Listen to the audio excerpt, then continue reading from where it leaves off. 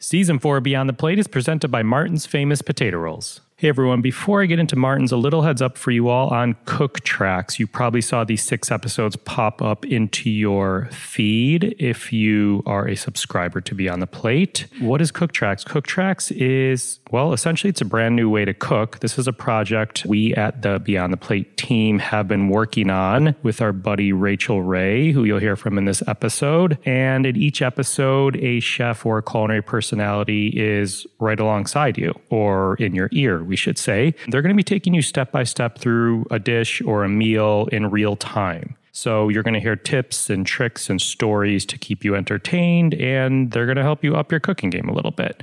So you don't need to read a recipe. You really don't need to pause, but you can. And there's no playing a video and stopping and starting. You'll get a list of ingredients, which you could see in the episode notes on each episode, or you could go to cooktracks.com. So join in, have some fun, follow along. At the end of every episode, you'll have made a complete dish or a meal from start to finish. So there's 6 episodes, as I mentioned. We have some of the best chefs and cooks we know. Rachel Ray is doing 2. Gail Simmons is doing 1, Rocco DeSpirito, Stephanie Izard, Jimmy Papadopoulos. Anyway, for more information and updates, again, check out cooktracks.com, or you will see them on whatever platform you are listening to this podcast on. All right, more on our friends at Martin's Famous Potato Rolls. Martin's was founded in the heart of Pennsylvania Dutch country in 1955. They're the #1 branded hamburger bun in America. As I like to say, they can make almost any burger taste better. They really can. I'm focusing on something different than their potato rolls. I'm going to tell you about their breakfast breads. Check these out at their website or in your local market if they carry them. If they don't carry them, ask for them. They're insane. They've always had a cinnamon raisin bread, but they have these new-ish cinnamon sugar swirl potato bread, maple brown sugar swirl potato bread, cinnamon raisin butter bread. They're unbelievable. You could eat slices right out of the bag, but the sky's the limit. French toast, breakfast casseroles, anything. Check those out. But here's what I love about Martin's. Martin's believes in giving back to their community. They support hundreds of charitable organizations, food banks, after-school programs, disaster relief, and more. To learn more about Martin's, visit their website at potatorolls.com or check them out on social media at Potato Rolls. Martin's, we thank you. That's how Yum-O started. I said, oh my God, that's good. And I offended people because I said God. And I'm like, I didn't damn the food. I just said, oh my God, that's good. So I'd say yum. And instead of saying, oh my God, I would have to stop myself. So I'd say yum-o and then say stop. It wasn't like I came up with yum-o, like that's a cute phrase. I was trying to say yum, oh my God, but I had to stop saying, oh my God.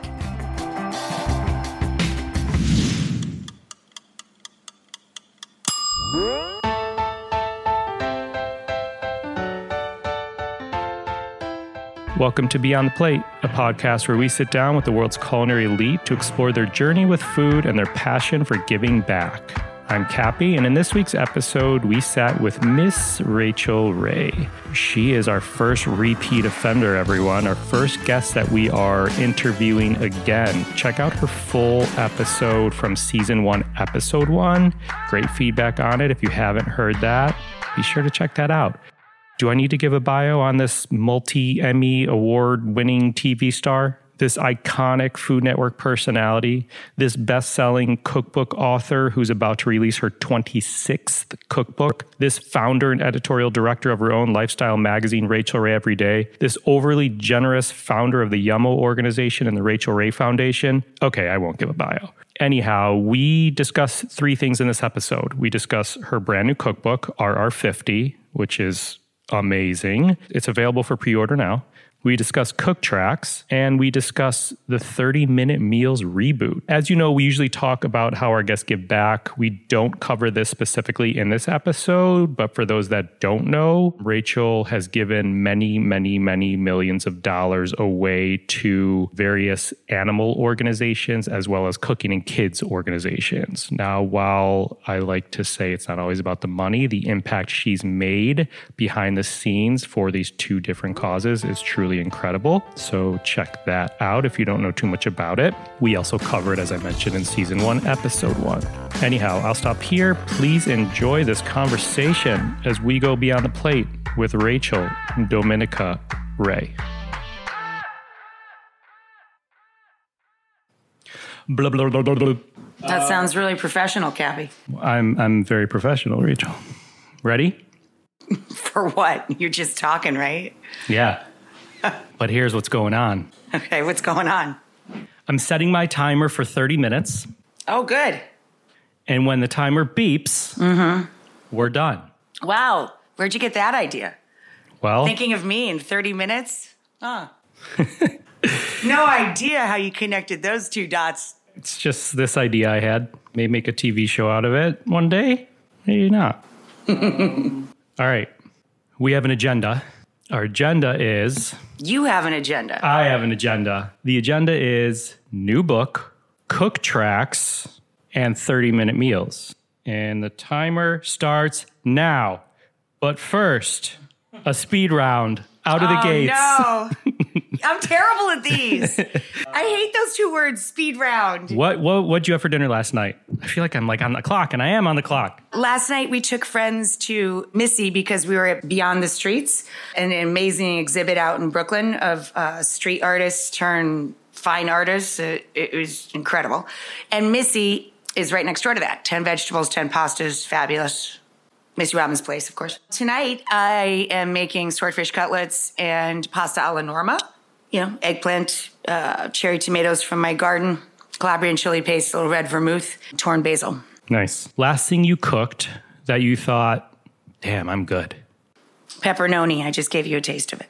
Explain. Pepperoni tastes like pepperoni, but it is a meat-free product.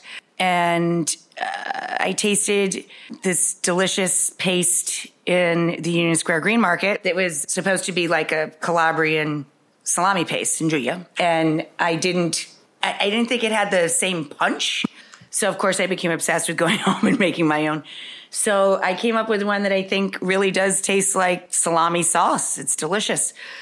It's miso paste, red miso paste, in equal amounts with sun-dried tomato paste and white wine vinegar, lemon juice, a couple of fat cloves of garlic, and pimenton or smoked paprika. And dang if it doesn't taste like pepperoni. I call it pepperoni. Yeah, I love it. Cute. Last thing you cooked that you thought, nah, that was good, but next time I think I'm going to tweak it. I don't know. I mean, I don't think about food in those terms. I mean, I know that over the years I've cooked things where I'm like, yeah, I'm not going to bother with that again. Stinging nettles pasta. Okay. Like, no. Yeah. You know, the gloves, the big gloves, it's too much work. And I thought it tasted bland and not. I love stinging nettles cheese, but I know the lady who makes it, so why bother? Yeah. You know what I mean? Yeah. So if I get the need for a nettle, I take it in cheese rather than making the pasta.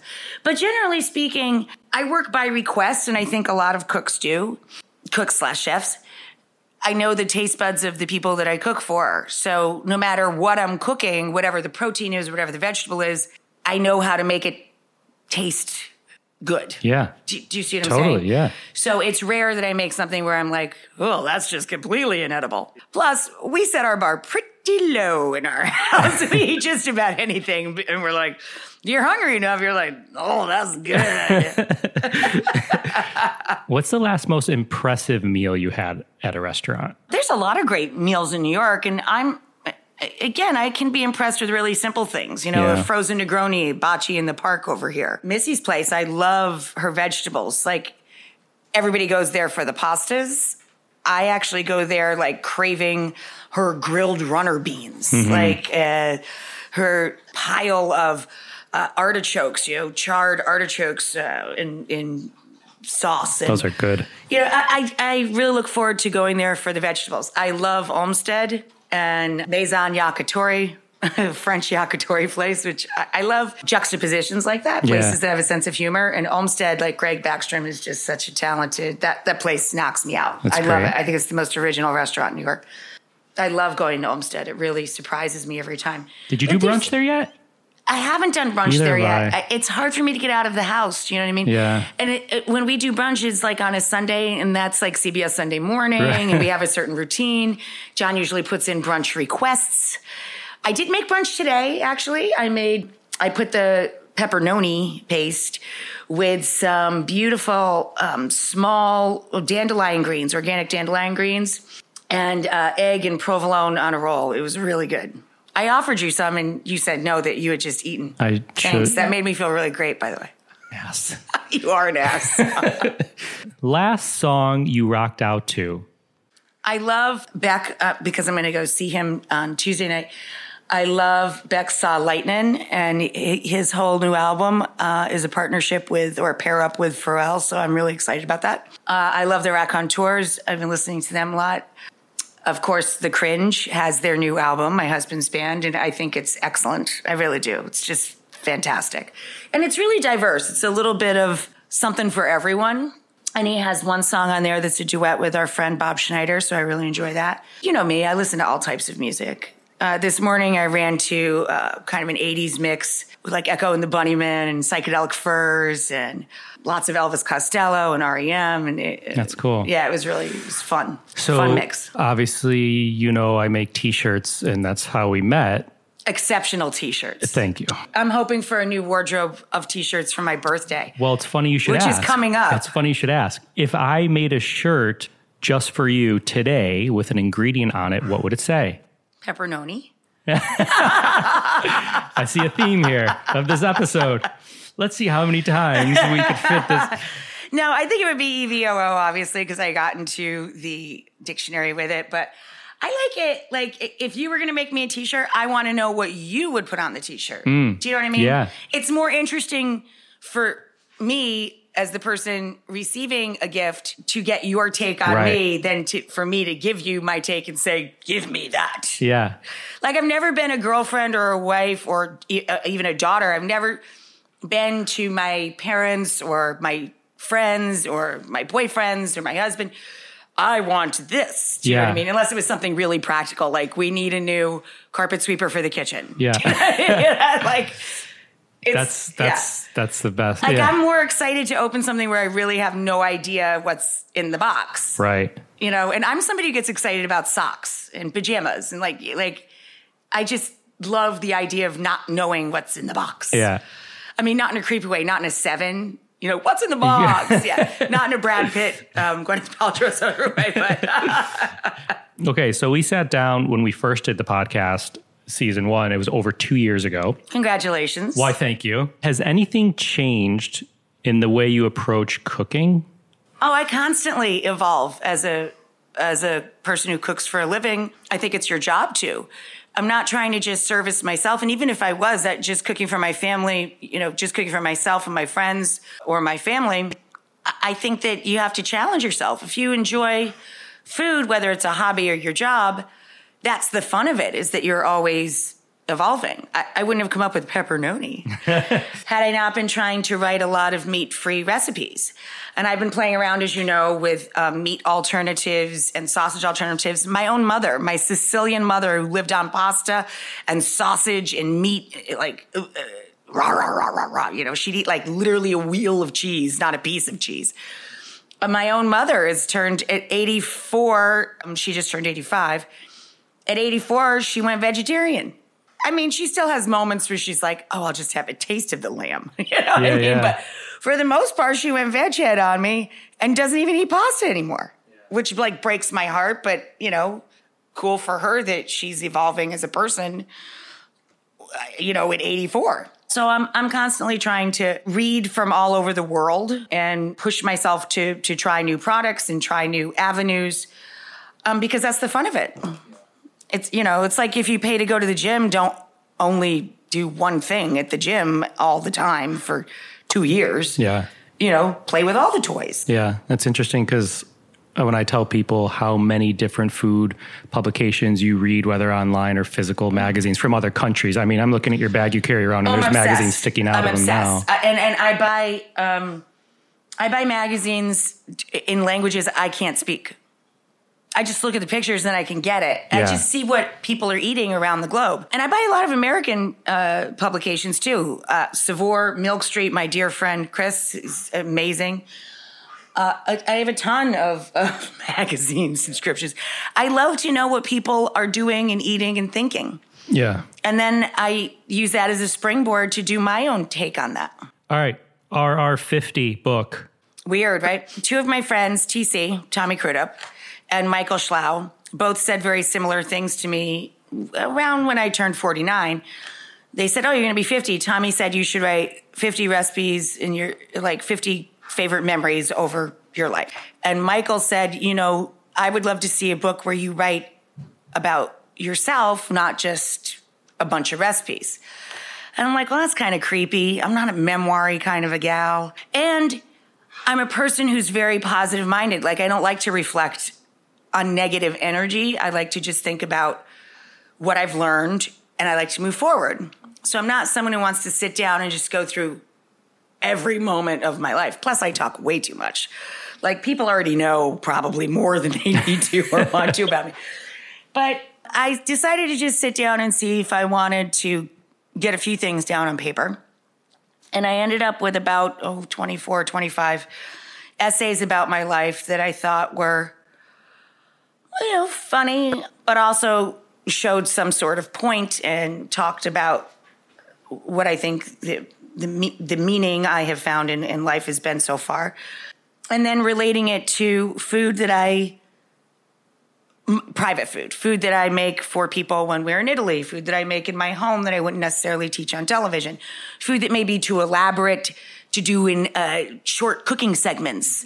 I don't always cook in 30 minutes. Sometimes I cook things that take many days, like the porchetta. I was going to say, your porchetta doesn't take 30 minutes. Porchetta takes 4 days, yeah. So I wanted to share a little bit about myself and what I've learned in 50 years. And I also wanted to share a different type of recipe with people. So that's what I did. Yeah. I wrote a couple of chapters and I gave it to our publisher, a lovely lady named Pam Cannon. And she said, no, I'm really interested in this. And I think that people would be too. I mean, after 20-something, 23, 24 books, I'm like, ugh, isn't there any? No, nobody's going to buy this. Is it 26? I don't know. It's a lot. It's a lot. It's a lot of notebooks. Yeah. Think about how many hundreds and maybe thousands of notebooks that is. I write everything in notebooks first. So do you keep every notebook? I do. Some of them have been, hit by flooded cellars and stuff over the years. But yeah, I have boxes and boxes and shelves and shelves and shelves and shelves of notebooks and all my old computers too. It's weird because sometimes just for fun, I'll look back at old notebooks and I'll be like, huh, how come I don't make that anymore? That was delicious. Yeah. Stuff that you haven't, because I'm writing so much all the time to keep up with the show and the magazine and, just to keep up with Work Product and now Food Network. I write an enormous amount of stuff and I don't even make all that stuff in my home. And sometimes I forget the stuff that I write for work.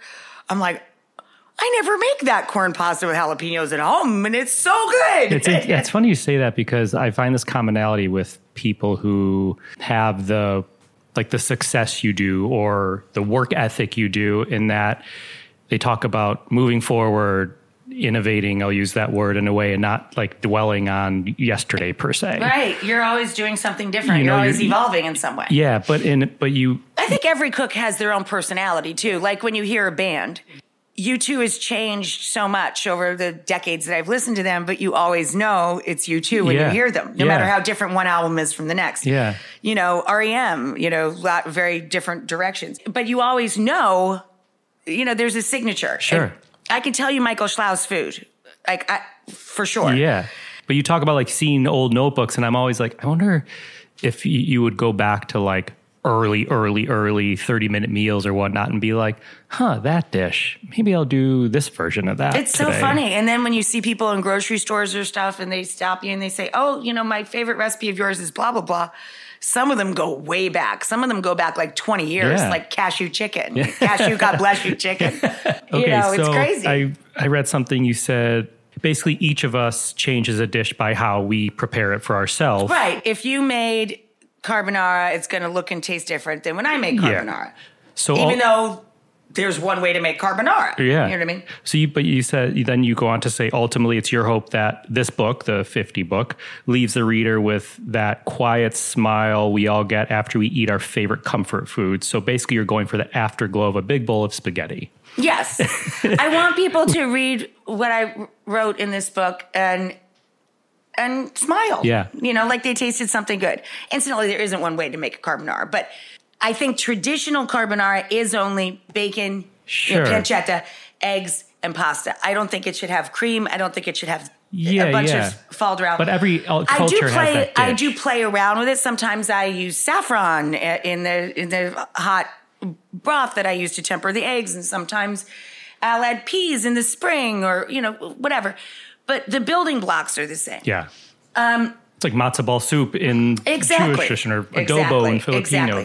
There's not one way. I think the building blocks of food are important to learn, whether you're a home cook or you cook for a living.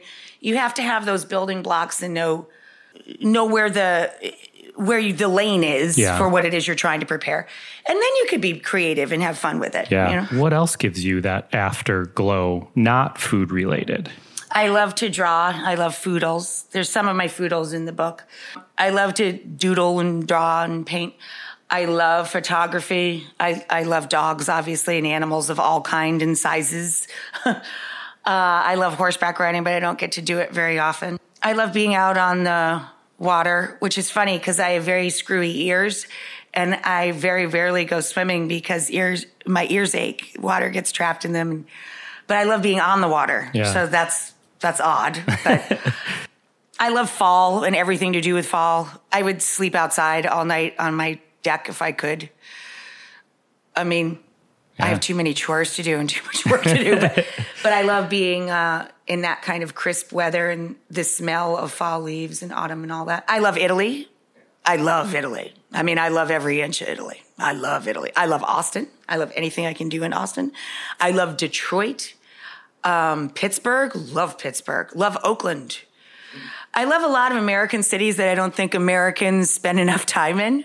There's a lot of stuff I love. I love to read. I love to read. I bought my apartment for its proximity to food and good shopping, you know, grocery shopping and marketing. And Union Square Market is very near my apartment. And its proximity to the Strand, my favorite bookstore. Yeah. All right. Moving on. Cook Tracks.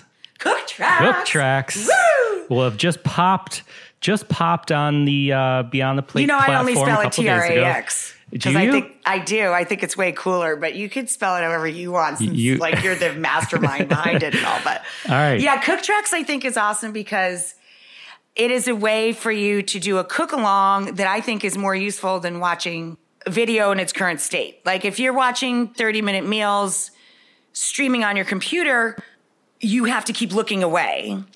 And I don't say every single thing that I'm doing because I'm being videotaped. I mean, camera is filming me, digitally taped, let's say. So people can see what I'm doing, so I don't get as specific as I could in telling you what to do. When you listen to someone else cook and they're talking you through it, it's pretty brilliant because you can just pop your buds in and cook. Like you just get all the stuff and you're like, oh, okay. And I'm talking while I'm cooking, so we're cooking pretty much in real time, like in sync. Yeah. It's more synced up. What I like about it is that you can literally, in real time, gather your ingredients and cook along with me or whoever else. Yeah. So I'll just add on to it. It just released 6 episodes, Netflix style, on this platform of Beyond the Plate. So you'll see it if you downloaded this episode. Cool. And then Rachel did 2 episodes, the Pizzaiolo burger. Oh, that was good. And the peachy. You really liked that burger. It was so good. With the hot honey? Yeah. Oh, my God. And a peachy pasta dish. And yeah, then, but you could use any fat spaghetti. Yeah. And then we have Gail Simmons, who did her ultimate breakfast sandwich. Oh, she's amazing. We have Stephanie Izard, who did an awesome Asian-style pancake. Really good. And then we have Jimmy Papadopoulos, a chef in Chicago who's super talented. Oh, did he do the sandwich? The fried chicken? Yep. Firebird chicken sandwich. That was crazy. I saw the picture of that thing. You guys are going to have to unhinge your jaw to bite that. Delicious. And then Rocco DiSpirito. We did risotto with Rocco. Yay. Rocco's back on the blocko. Yeah, exactly. I mean, he walks you through risotto and you will be a master at That's it by so the time great. you see this. So it's awesome. And I think, like, as you said, Rach, you're not going to watch a video and go back and forth and pause and this. And the point of this is you have all the ingredients like on your table, in front of you, and you can just keep working right with it. It's super fun. So yeah, check it out. It's extremely cool. Yeah. We're doing a feature on it. It's on the cover of the magazine and on the Radar page. Yes. In the magazine. Yes. You could hover your phone camera over it and it will take you right to your episode, I think. All right, cruising along. 30-minute meals came back this after past 20 April. years. Crazy. Insane. And back again soon. Yes. So we did 30 for 30, the 30 days of April, celebrated the return of 30 new 30-minute meals. I guess that went over pretty well. Yeah. Okay. So Will and Grace, 90210, 30-minute meals, all these reboots out there. What's different now than when you first filmed it 20 years ago? And you know this, we legitimately can just straight film 30 minutes. When we first started 30-minute meals, cameras were much different. And we had to rehearse each act so that the men wouldn't bump into each other. The camera guys would literally run into each other. You had to rehearse every act. It was always my food and it was always 30 minutes. They took my food out of the pan and we'd have to put it on a tray. Then we'd have rehearse the next act. And then we have to heat the pan back up and put my food back in the pan. Because I was a real stickler about it has to be my food and it has to be 30 minutes. So we were filming a total of 30 minutes, but there wasn't the integrity that there is now. Now we literally set a master clock for 30 minutes and whatever happens, happens, and we roll on the whole thing. A few or several, I'm not sure how many, but some of the episodes Food Network put up on their digital platform, and you just see all the raw footage. Like SNL, when they go to break Saturday Night Live, you see what goes out, you see the reset. Yeah. They just roll on the whole thing. And sometimes I had to make up things or add a cocktail or something on the fly because I just couldn't fill the 30 minutes. But we did it boom, it was really exciting. And we literally would film, reset, and do 4 shows between 10 a.m. and 2 p.m. So if you needed to fill time with a cocktail or whatever it is, did you ever come close to going over, or do you usually err on being shorter? I try and write food that's doable for people in 30 minutes. So I tend to run shorter than longer. And I talk so much, I can fill that time with chit chat. Yeah. For me. Yeah. I could chop faster or do this quicker, but I'm taking my time to tell a story while I'm doing it. I try and make it doable as much as possible, of course. There's a couple of them, if I try and put a couple of courses into those 30 minutes, they get real exciting, down to the last second. And I tell you another thing that has changed. Food Network doesn't demand that I take a bite before the end of every show. You have no idea how many times I burned my mouth, my gullet, my esophagus. I couldn't taste food for a week. We have tears in my eyes because the food would be scorching, screaming, molten lava hot. And then you have to take the bite and say goodbye and say, right. Exactly. Yeah. That's how Yum-O started. I said, oh my God, that's good. And I offended people because I said God. And I'm like, I didn't damn the food. Yeah. I just said, oh my God, that's good. I didn't understand why that was offensive to some people, but it was. So I'd say yum. And instead of saying, oh my God, I would have to stop myself. So I'd say yum-o and then say stop. It wasn't like I came up with yum-o, that's a cute phrase. I was trying to say yum, oh my God, but I had to stop saying, oh my God. So that's the birth of yum-o. It was not me making up a word. It was just shut up before you get in trouble. Yeah. Right. So similarly, is there a meal that you haven't quite figured out how to make into a 30-minute meal? Oh, there's a million. I mean, there's a lot of things that I love to eat and make. Something as simple as anything with eggplant in it, I always feel is a bit of a cheat to try and cram it into a 30-minute meal. I try. But I let eggplant drain 20 to 30 minutes. They say that over the years, the most of the bitterness in an eggplant has been bred out of it, as the agriculture has progressed over the decades. But in my mind, that's not true. Do you know what I mean? Like, I'm too old man trapped in a lady body, you know. So I still want to see it sit on a kitchen towel for 20, 30 minutes. And I'm sure it's kind of superfluous at this point, and I could get around not doing it, but I prefer it to just sit there for 20 minutes. Right. Right. But sure, there's many things you can't make in 30 minutes. Everybody knows that.